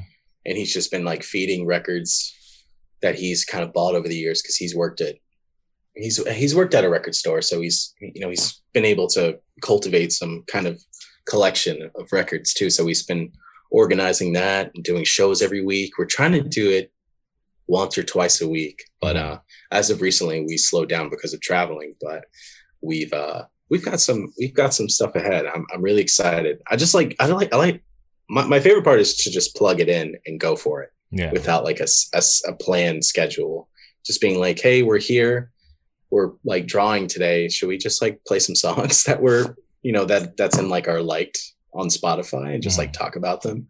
I think more people should do that, you know, kind of talk about why they like music. I'm sure it's like stuff we do already, but like, even if we're far away and you're listening to music, you can at least be like, oh shit, he heard this song from this movie. Okay, I gotta check that movie out, you know. 100%. Yeah, no, for sure, because people have like their own perspectives, and that's what I'm always interested in, because obviously there's like you know, we look at one album and we all like collectively know that it's great, but I know we don't hear it the same. So I always am curious to kind of hear you know, other people's thoughts on something that we all share.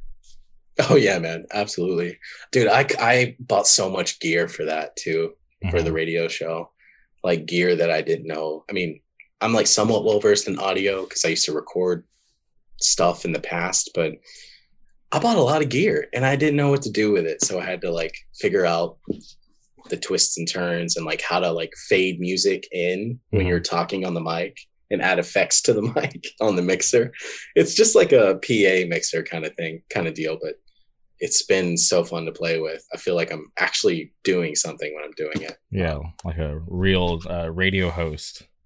Yeah, it's definitely scratching that itch to be a radio host. I've always wanted to do that. I hate hearing my voice talking back, but it's I do love the mixes we get to do.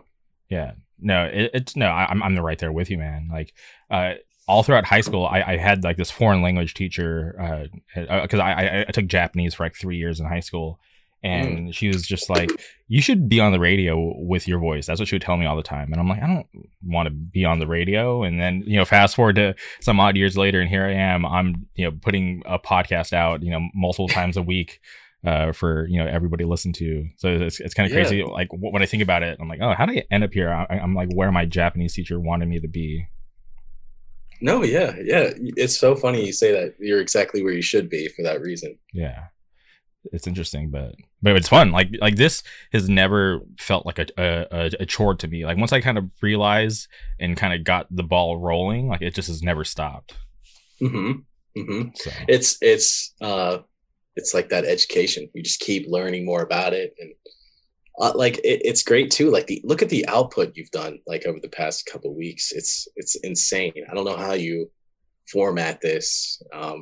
You definitely make the time for it because, like you said, it's like not a chore, yeah, and you've completely organized your week around this, and it's exciting. It's like, there's always, I still have I have Jonas to queue up after this, oh yeah. and like, yeah, I'm excited to hear that conversation. But your output is insane. I'm just like giving you kudos right now. No, I definitely appreciate it, and honestly, I don't try to like meet some quota or anything. I just like to have conversations with people who Yeah. I think are interesting, or people who I'm just a fan of what they're doing, and it just turns out that and it's cool that a lot of these people are either already my friend or eventually we become friends. So it just makes like a Mhm. whole lot of like doing this easier, and then obviously like just the network just keeps growing and I just get to keep meeting awesome people. So this is just like this is a treat for me as much as it is for the people who care enough to listen. Oh, likewise, man. Likewise.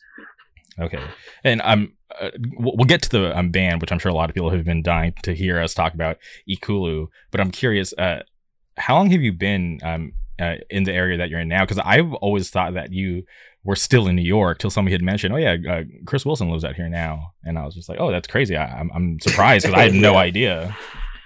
Dude, yeah. So I think like a lot of artists or creative people, they have to travel, whether it be like getting out of wherever they're in, whatever bubble they're in, just to Mhm. kind of get a new perspective. So I started to reconnect with my fiance now, Ashley. She lived out here in Kingston, Pennsylvania, and we started to connect. Just like we had a true vibe, we had something going, and I was so excited about being in New York and having this new partner to share it with, Mhm. that I was like, you know what, we'll get a spot here. Like we'll stay in New York. I asked her if she'd be down to move in with the roommate I was living with at the time, Freddie. Turns out the space was not functionable. There was like no door in the space because Brooklyn apartments are hella weird. Mhm. There's like a basement you go down with no door. So like it doesn't matter. There's like little to no privacy in that way. Yeah. The little privacy we did have, it wouldn't work. When she was over there, it was a little off. So I was kind of like, I was hitting the 5-year mark in New York, and I realized how close Wilkes-Barre and Kingston was to New York, and it gave me kind of a feeling of, I don't have to be here to do what I do. I don't work for some big corporation. I'm not like, I mean, I love New York. I love everything New York has brought me, but like I can live in another city and go just as hard. Mhm. Like I think a lot of illustrators can understand that. It's like you can pick up your work and take it to Dubai if you want to. Like you can go anywhere you want because you just have your hands, your ideas, and the page. And I was like, I'm gonna do that. I'm gonna go out there because I started to, with Ashley. She showed me everything out here, everything that I wasn't already aware of, from like hiking, and like there's so much to do out here. You just got to find it. And she, you know, sure enough, we ended up finding a spot out here that worked for us after some apartment looking around and stuff, looking around at some apartments.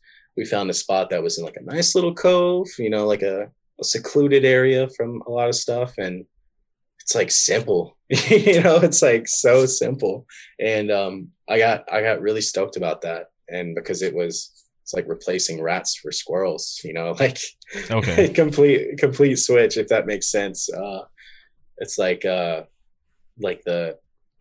I think coming from Louisiana and like it being so flat and simple down there, I needed like to change constantly. I needed places to go and like get out of that. And I think New York, because it is such an easy way to get to, I was like, I'm gonna book it to Pennsylvania, stay there with Ashley, and like get a nice little spot for us, and like really make it work out here. And still, like I said, do what I had to do some projects. Rent is so much more affordable out here. Mhm. That's another thing that really attracted me to it. I was like, I'm spending $700 right now between us for a spot that works for us, and it's 10 times longer. I remember Cheddar from Candy Akulu came here, and he was walking around our apartment, which is it's a decent apartment. Walking around, he's just like, dude, you got a mansion. I was like, no, I'm in like a quad apartment situation. Like there's someone above us, there's someone right next to us. Like it's just a very long apartment. And for what you pay in New York, you can only have so much. Yeah.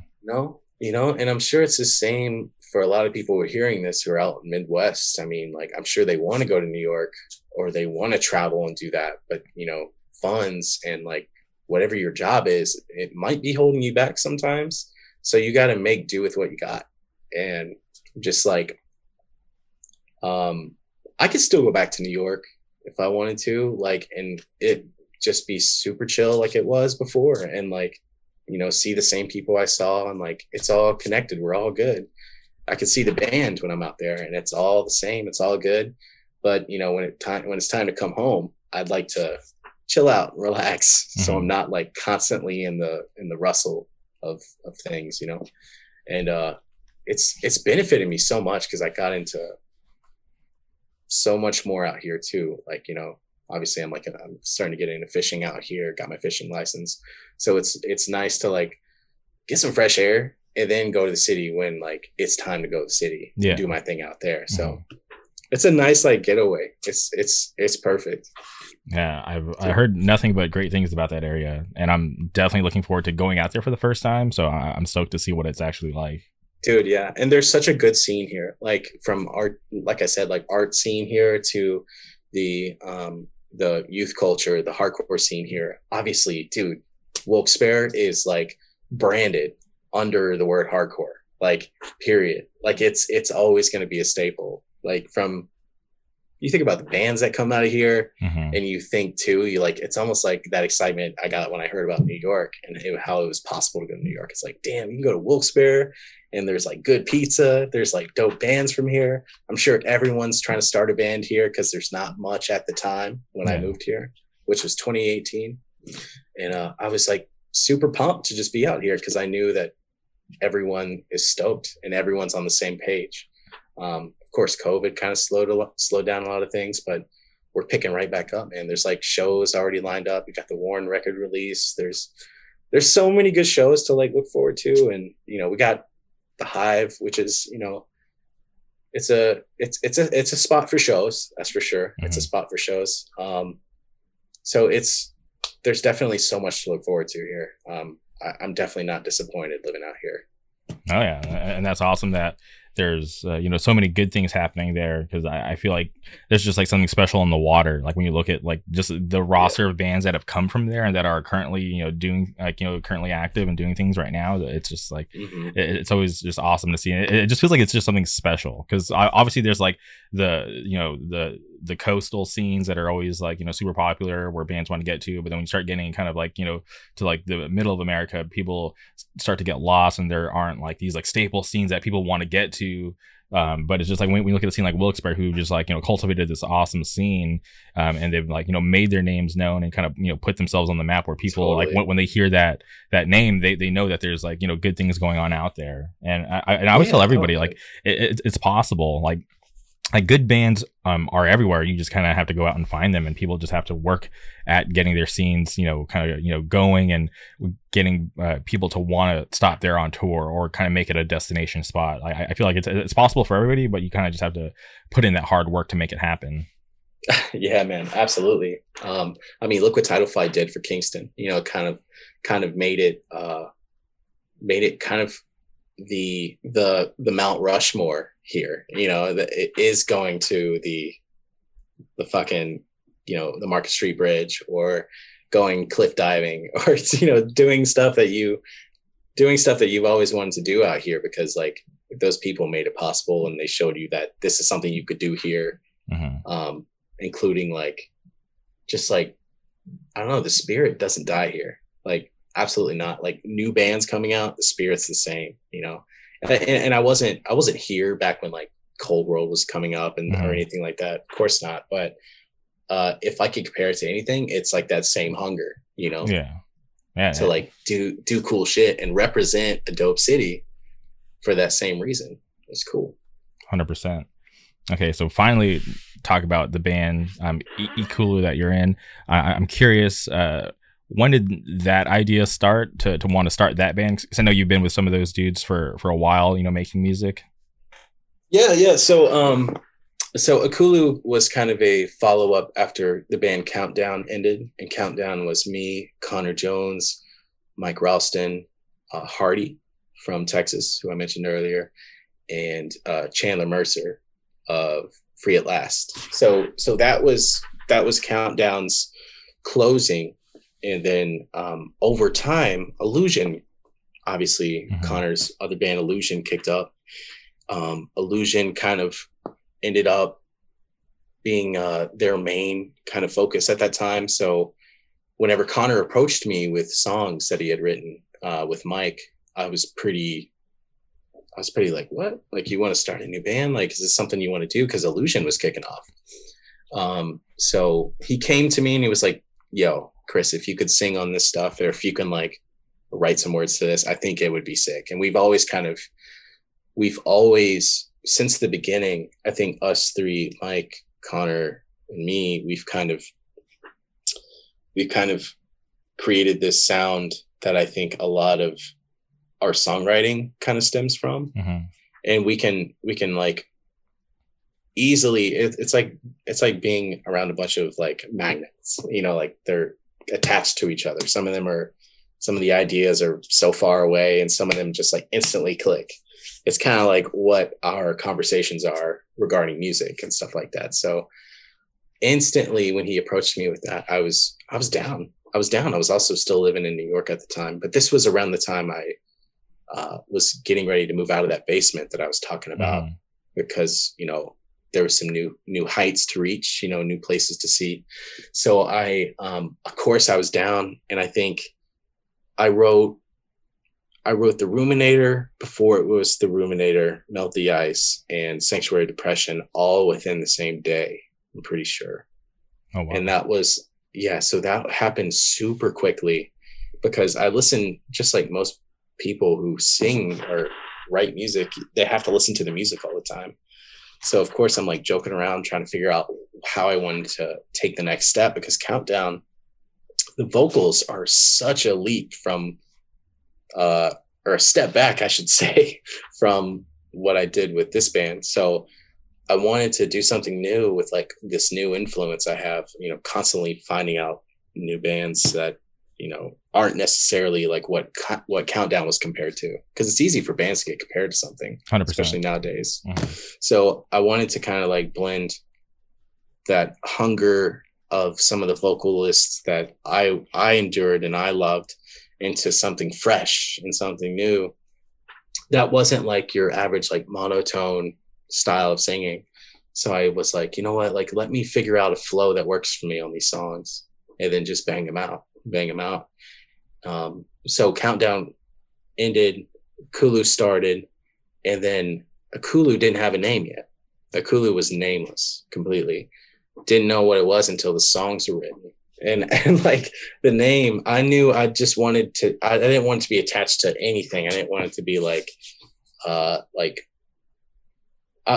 there's names that are like so concrete for what they are. And like, think of a name like Cold World, and how Cold World is like so identifiable for its like what it's represented. It could have some meaning to it, but it's so identifiable for just Cold World. And you think of a band like Sepultura, their name is so uniquely theirs that I was like, I want to start a band that feels like that, like something that's completely uniquely our identity kind of. Mm-hmm. So I ended up going to a bookstore one day. It was Desert Island in Brooklyn, amazing comic shop. I picked up a book called Holly Voodoo, and it was a book of Ghana posters from Africa of just old movie posters, kind of like the stuff you see in like the Deadly Prey Gallery, like the timeless, like really sick movie posters that were all hand painted for these countries out there. So ended up stumbling across like a poster that had the word Akulu River in it, and I was thinking in my head, like, those words are so nice together, like Akulu. I didn't know how to say it either. I didn't know how to say it. I'm like, Ekulu. So I'm looking it up, trying to figure out what it meant and what it means. And I kept coming across like the definition for like bigger than life, like grand, massive.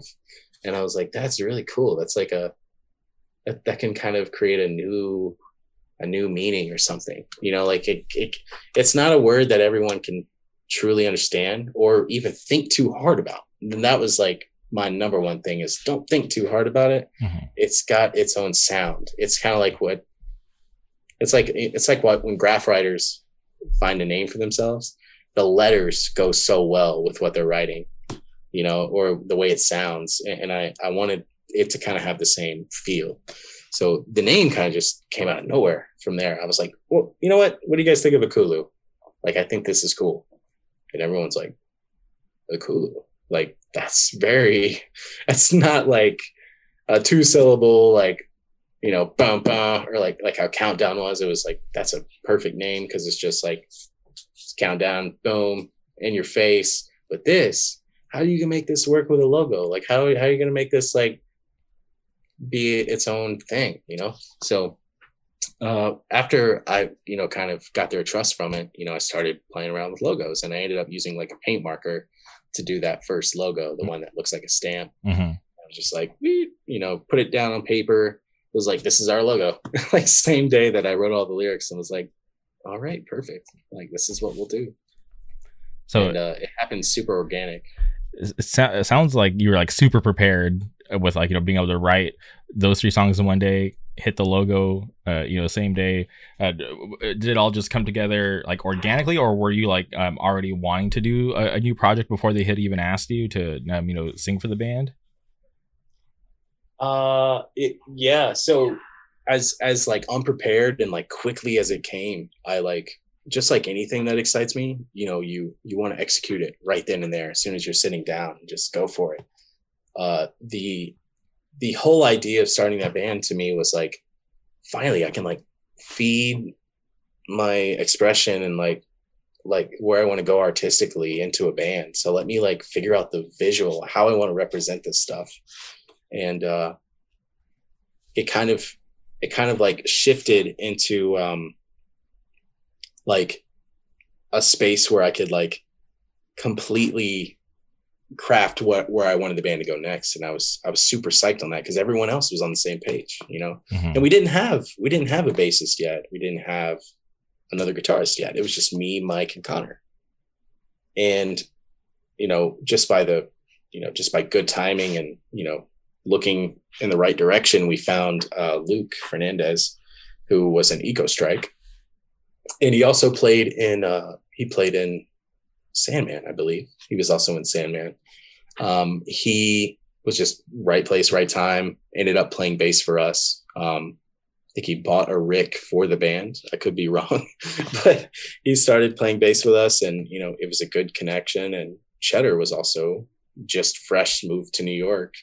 And so we're all kind of like transplants in that way. So we're like, let's do this. Like, let's get everyone. It's like a super group, make this happen. And it just kind of grew from there.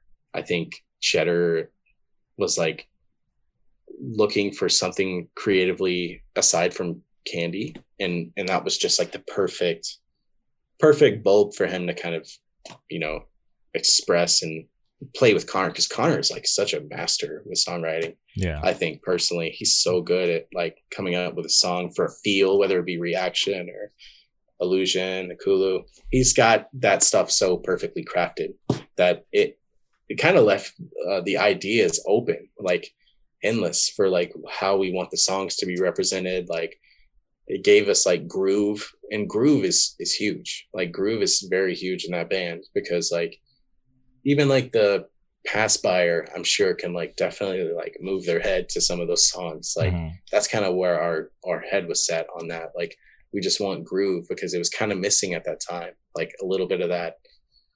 You could say Cro-Mags groove or whatever, the Leeway sound. Like we were kind of trying to reinvent it, as you could say. We just kind of reinvented it a little bit.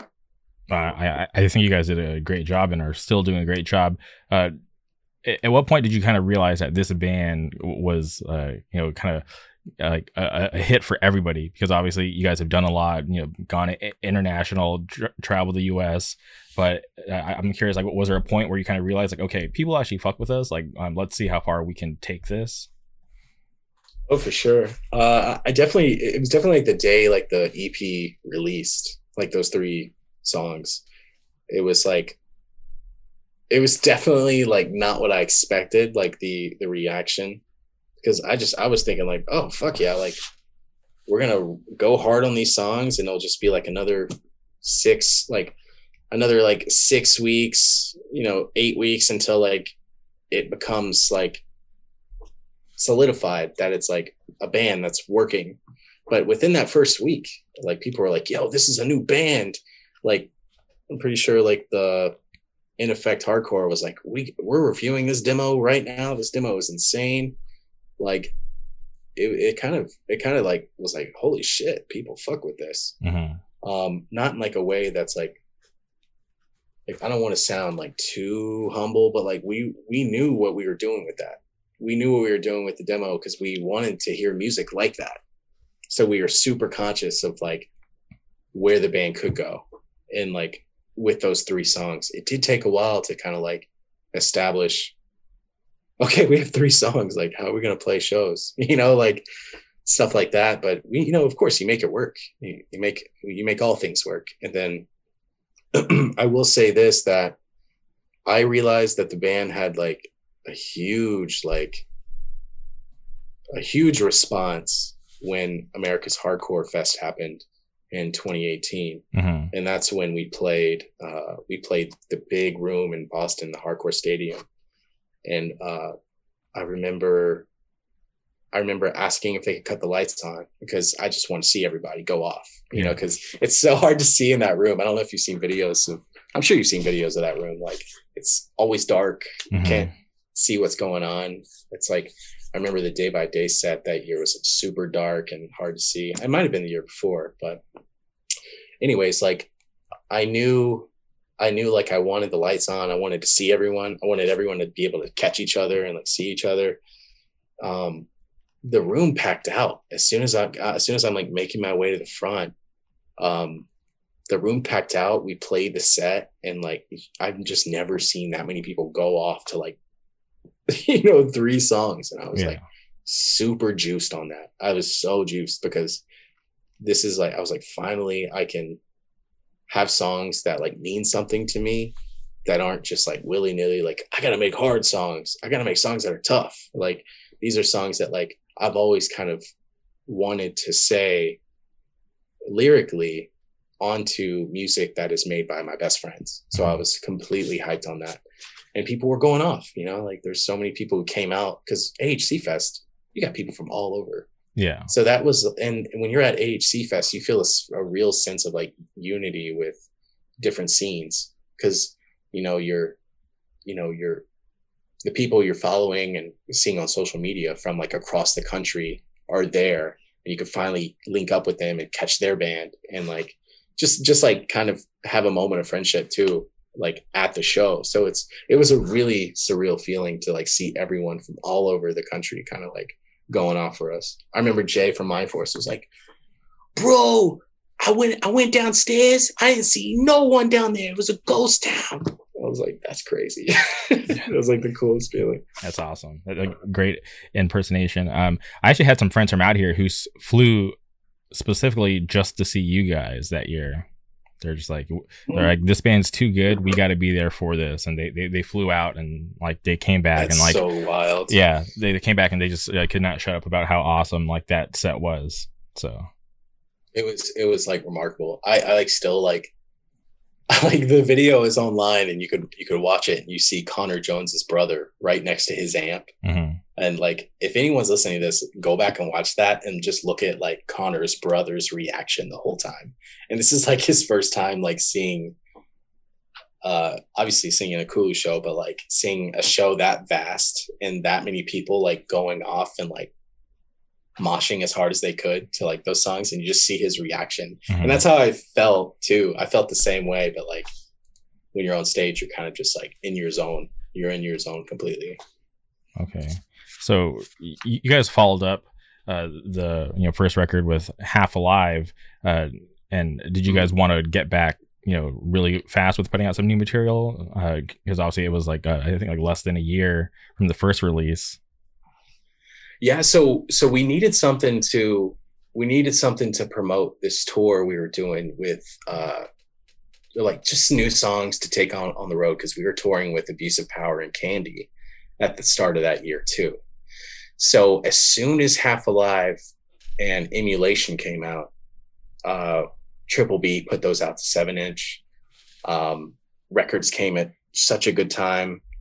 The band's hype was still kind of lingering, and we were like trying to take full advantage of that and drop 2 good songs that I felt like were kind of a departure from the first EP, in a way where Emulation's a song about, dealing with like heroes and dealing with like, trying your best to completely do your own thing aside from the heroes that you have and the, role models that you carry.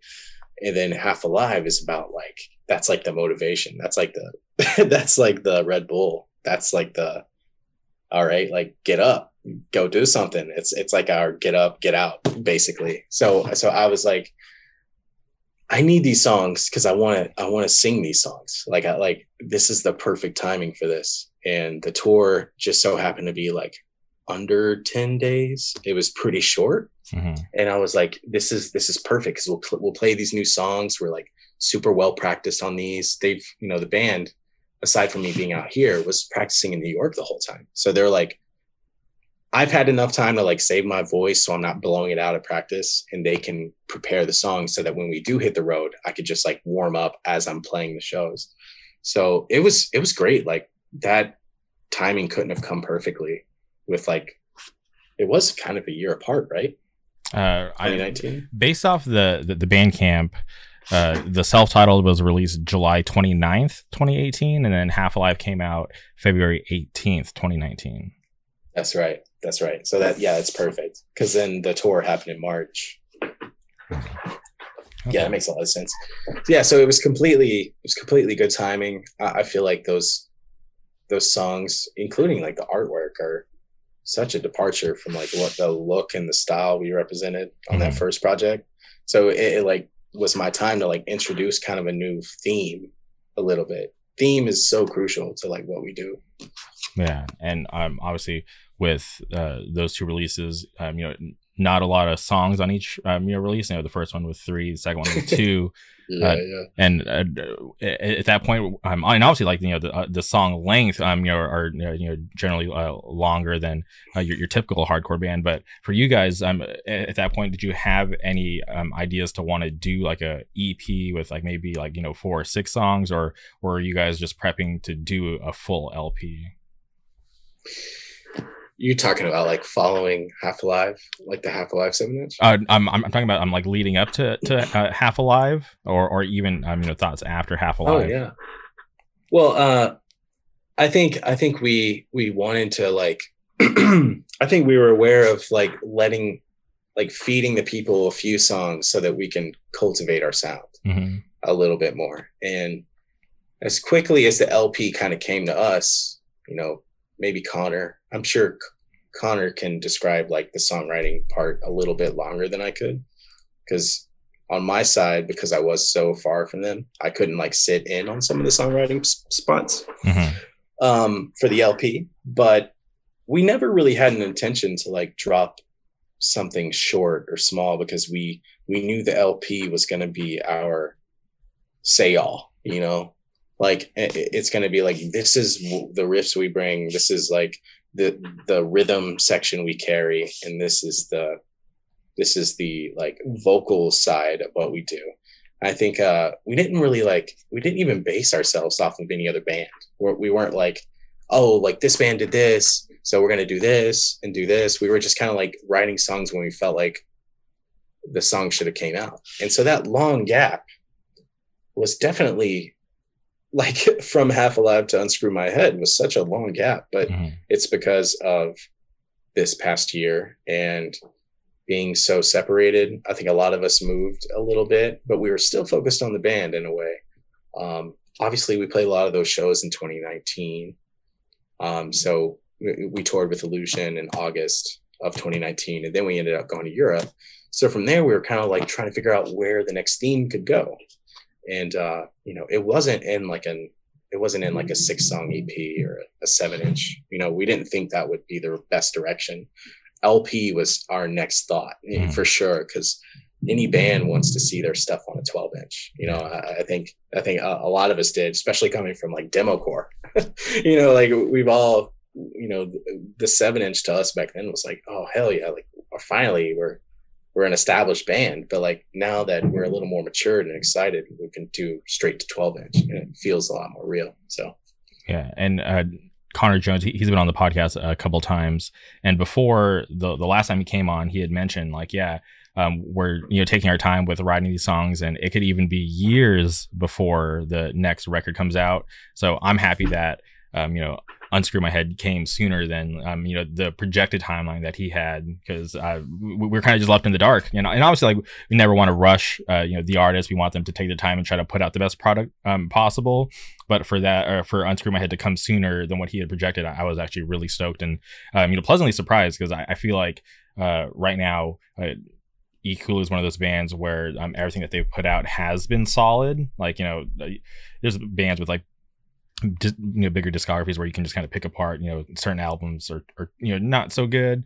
But I feel like everything that you've put out so far has just been super solid, and it's just kind of mind blowing that it's like, you know, you guys are just like doing something great, and for you guys to put out you know, this full length, I was like, all right, these guys like are, you know, definitely something to keep an eye on, because like I said, everything that you've done so far has been great, and it's just really cool that you guys are able to come out with this full length and it just be, you know, just like killer from front to back. Fuck yeah, man. Fuck yeah. Yeah, that means a lot. Yeah, we were so ready to like take that next step and just go for it and just put the LP out. And a lot of it had to do with like the excitement of starting a new label and like with cash only, and doing something that felt like good timing and not like a forced effort to just kind of slip into the wayside under another label's progression. You know what I'm saying? So we felt like the LP would be just the best establishment to like kind of represent who we are going forward, you know, because all those songs, there's a lot of songs on the LP that are so different from one another, whether it be vocally or style wise, like artistically. Some of them are hilarious and some of them are actually like incredibly constructed. So it's like there's a lot of back and forth with that. We wanted to take our time. Connor specifically took his time with those. Lyrics for the LP came with a lot of group effort too. The guys came out here to Wilkes-Barre. I won't say just for the pizza, but they came out here just for the pizza and to see us and to just kind of like talk about the record and like where it could go. And like they wanted to see the lyrics, because I, you know, for this LP, I typed out the lyrics because I knew that if I wrote them down, some of them I wrote down, but I ended up transferring them to the computer so that I can like add as I go. And if I have the songs on repeat, I can just like edit notes as I go. But I showed them the lyrics and they would be like, that one could be switched with something else. And like, you know, they helped me constructively where to take the music and where to take the songs. And like, I would like describe to them the vibe. I'm like, all right, so Unscrew My Head is like, it's like the Friday. It's Friday. You just got off your job. You're going to like go to a show. You're going to go like hang out at this party. You're going to unscrew your head because you're just like, you're eager to get those thoughts out. You're eager to just like mosh. You just want to let it go. And they were like, fuck yeah, keep that one. Like, keep that one. Like, that's a good one. Because a lot of them understood that I wanted something that wasn't too personal, but something they could relate to. Mm-hmm. And like anyone, when they see that title, you know, they're going to say, what is that? Like, unscrew my head. It's because like, that's the kind of record I needed to hear, was like a record that was like, yo, I know you're stressed, but that shit's going to be there Monday. Like, let it go. Like, go outside, do what you got to do. Stuff I needed to hear, you know, and it was definitely exciting to write that down, because you're almost writing from a different perspective to tell you, to like honestly tell yourself something. Because any person who's writing something down, whether it be any band that has come out in the past year, they're writing that stuff down to tell themselves something.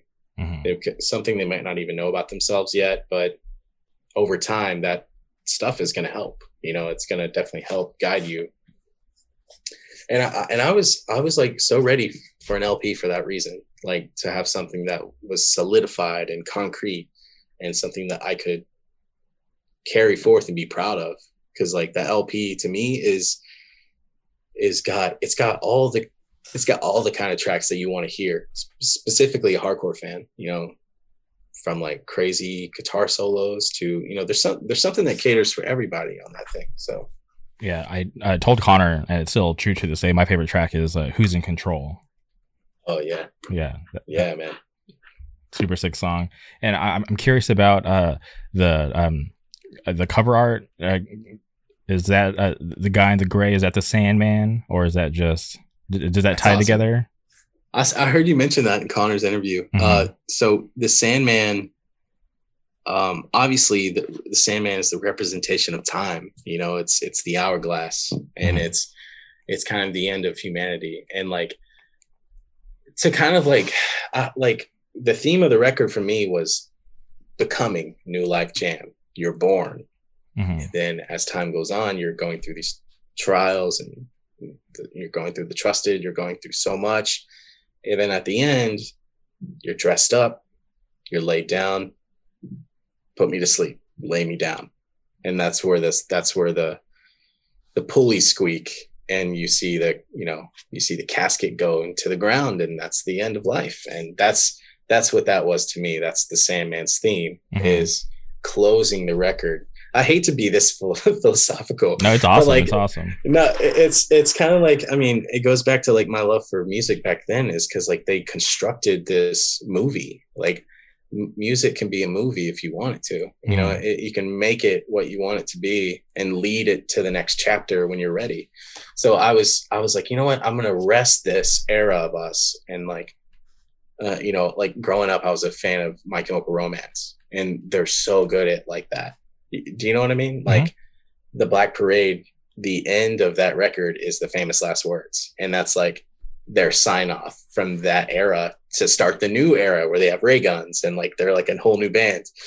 So for me, that was like that for me. I was like, all right, I'm going to sign off this record with like something good, you know, question religion, question reality, question, you know, are my ideas and thoughts just like being bounced back to me, or are they like just going into oblivion? And that's kind of what that was.